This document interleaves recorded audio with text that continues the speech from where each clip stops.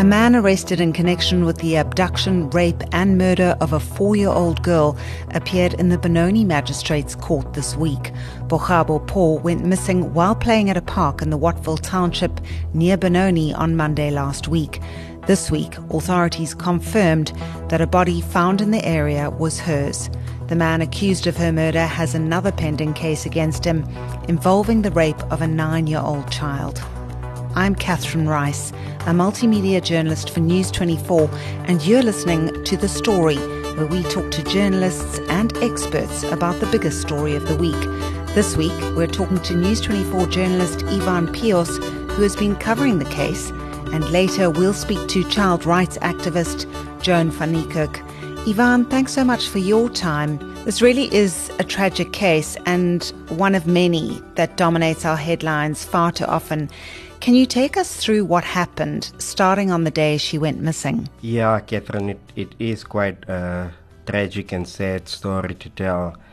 And I also think that it gets more difficult and it hits home when you have your own children. And I myself have a daughter. And covering the story has been extremely difficult and hard to tell. But I just felt that we had to tell the story of Bohabo. So what happened was on Monday, according to the mother, she was playing at the park. It's a street away from the family home.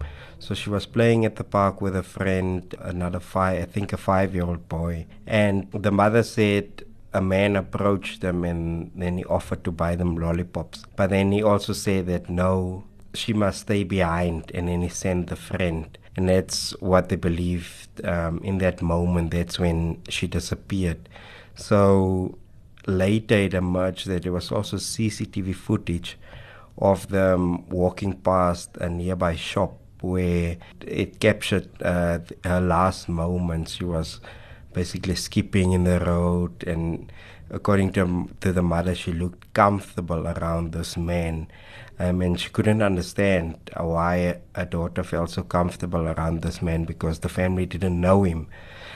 So yeah, that's what happened when she disappeared. So then the following day, on Monday when she disappeared, then the community launched a massive search they searched the entire township and surrounds in Tamborville as well. And then they couldn't find her. And then the next day, the Tuesday, they continued their search, and a guy called Fikile, Fikile is the head of the safety of the CPF in that area. He's been very involved in this case. And then he said they continued the search, and then they while they were busy searching they were alerted to an elderly woman who was living alone in Tamborville. She said she was sweeping a garden, and then she discovered something that looked like, according to the woman, that it looked like a glove at first glance. But then at closer inspection, she said no, but the soil looked fresh. And then that's when she ran away. Her name is Leah Koza. So Miss Koza then immediately alerted other community members. She said she went out screaming in the township and screaming for help from her neighbors. And then eventually she called a young man who was sitting on the corner and then told him to come and see what she discovered. And then that's when he immediately said, no, let's call the police. Then when the police arrived, they started digging, and then they actually dug out a leg. And Ms. Koza said she was so scared and traumatized by this experience, because the parents of Bohabo also arrived by then on the scene, and they were hysterical. And then she said she felt so sorry for them. And while they were still busy dealing with that scene, another community alerted them.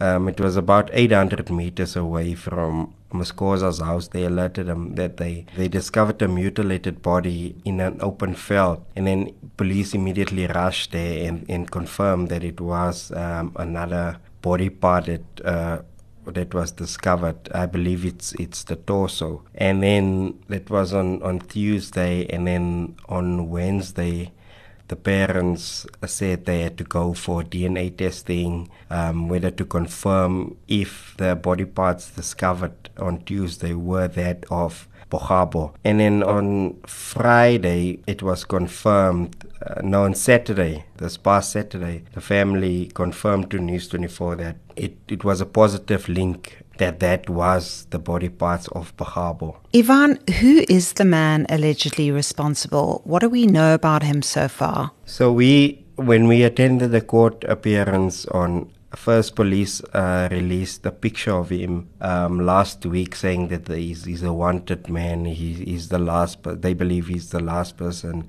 that was seen with Bohabo. On Friday, he was arrested in Boksburg North through alert. It was a petrol attendant who alerted a police officer at the petrol station, and that's how he was arrested on the last week Friday. And then on Monday he appeared in court, so we discovered that his name is Ntokozo Zikali. It also emerged in court that he has a pending rape case of a 9-year-old. The incident happened last year in August, and then he was arrested for that matter in November, and he was also granted bail of 2,000 rand on 9 November. So he was currently out on bail, and when News 24 went to the family home in Dalpark, he lives in Dalpark with his stepfather, his mother, and I believe, according to the neighbors, he lives, the two sisters also lives there. And then when News 24 went to the home, it was locked,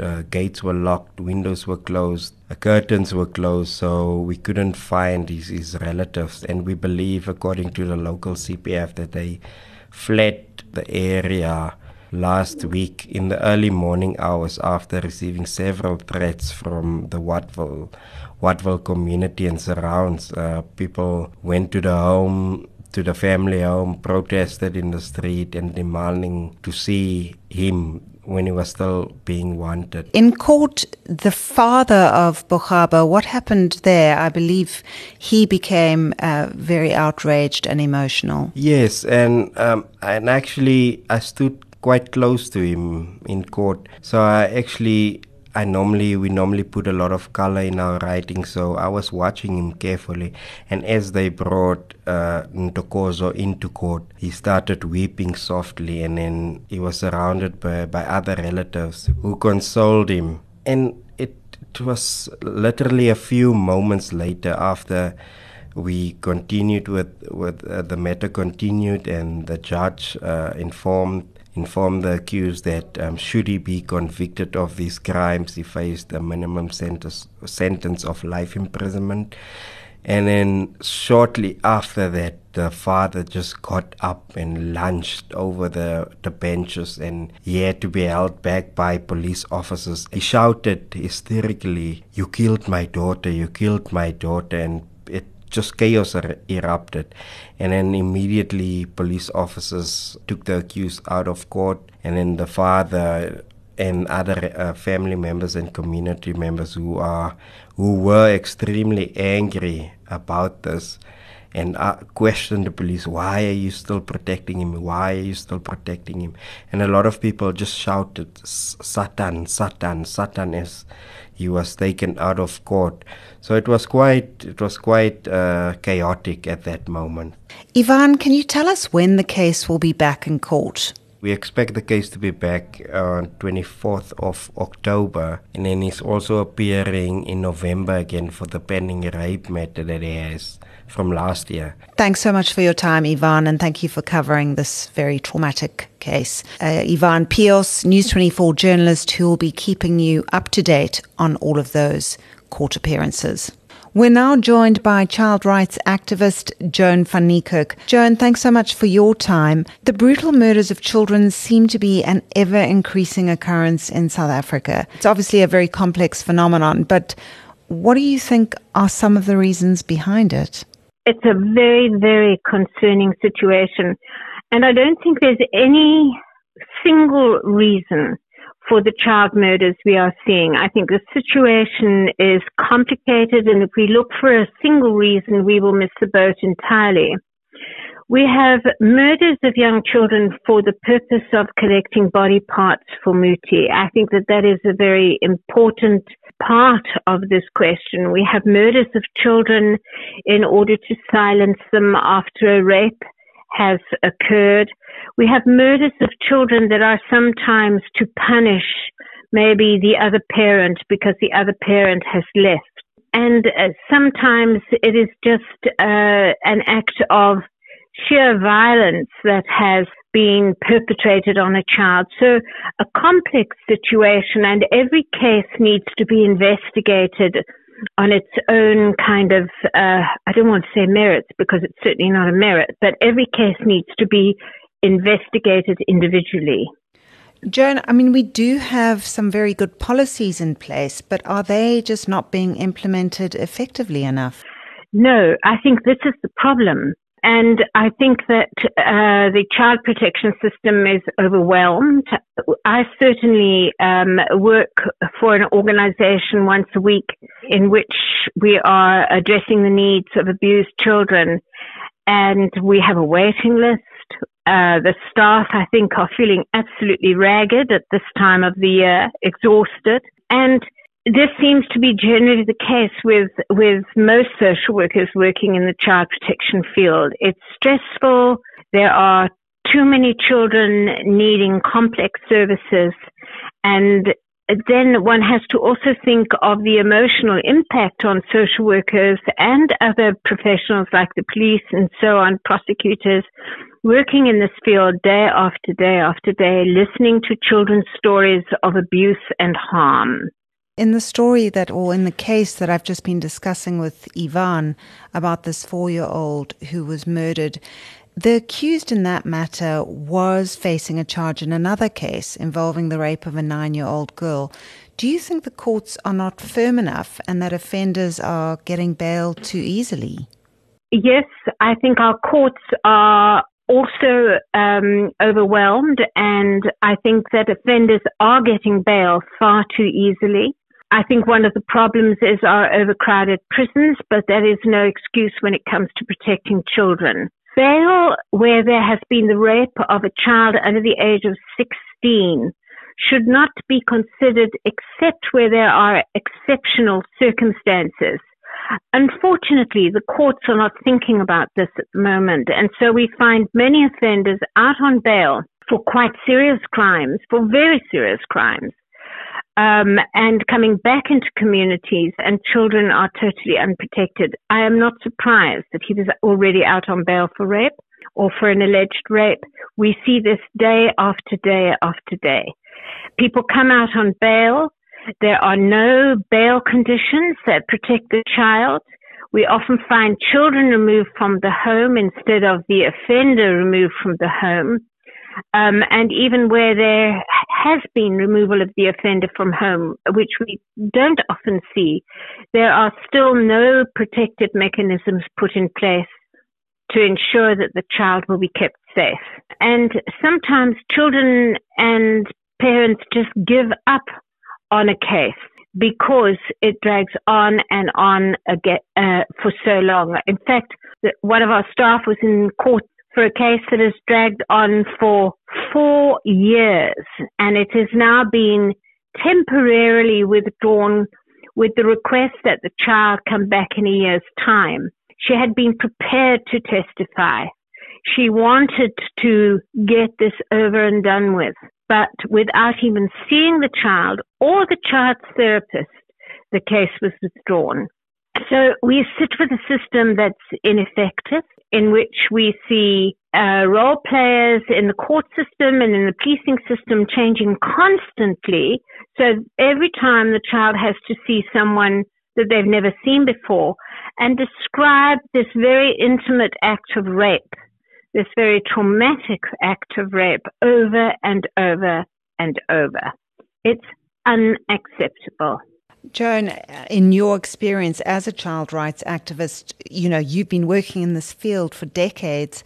Have things been getting progressively worse, or do you think there is hope and that authorities can get a handle on this really very terrifying phenomenon?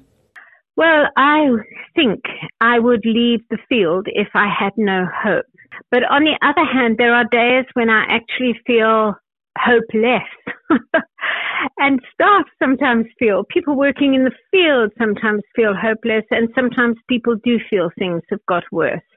But certainly at the moment, we're facing challenges in numbers that we've never had to face before. I think it relates to the increase in violent crime across the country, this kind of ethos, particularly amongst young adults. I must have what I want when I want it. And I think that we're in that kind of ethos at the moment with many young people. I cannot wait to get to the point where I can have what I want because I have earned it. We see this with older people as well. If I feel sexual and only a child is available, I will use that child, or I will use that child to punish his mother or his father. And we see quite a lot of revenge killings and rapes of children as well. So we need to change our whole ethos as a society in terms of, I want my own rights to be respected, but that will only come when I truly respect the rights of others. And this is what I would like to see promoted more. Not just me claiming my rights, but my deep-seated respect for the rights of others, particularly children who are vulnerable and often cannot claim their rights independently. Joan, what do you think some of the practical solutions could be? And also, at what age should parents start teaching their children about the risks that they face? Well, I think there must be both long-term and short-term strategies. Every child should be raised with respect, and the parents respecting the identity of the child, the safety of the child, the security of the child, because children learn respect through those early years in which they are respected. That needs to be carried forward in schools as well. Every educator needs to treat every child in their classroom with respect and encourage children to respect them and to respect each other. That's the long-term strategy, because if we can raise our children like that, our next generation hopefully will be more respectful of human and children's rights. The short term, keep your eye on your child. You know, gone are the days where you can send your child off somewhere and know that your child will be safe. Gone are the days when children can go and play in the neighborhood park. You don't know who else is there. Spend time with your child. When your child is out of your sight, make sure they're in the sight of someone who is known and will be able to take responsibility for ensuring the safety of that child. So I'm not saying we must mollycoddle our children. What I am saying is it's a parental responsibility to know where your child is all of the time and to make sure that your child is being kept safe all of the time. Absolutely, and it's very sad that we just don't live in a world where you can send your children on their bikes or send them down to the park. We live in a very, very violent society. That was child rights activist Joan van Niekerk. That's all we have time for this week. I'm Catherine Rice. Join us again next week for The Story.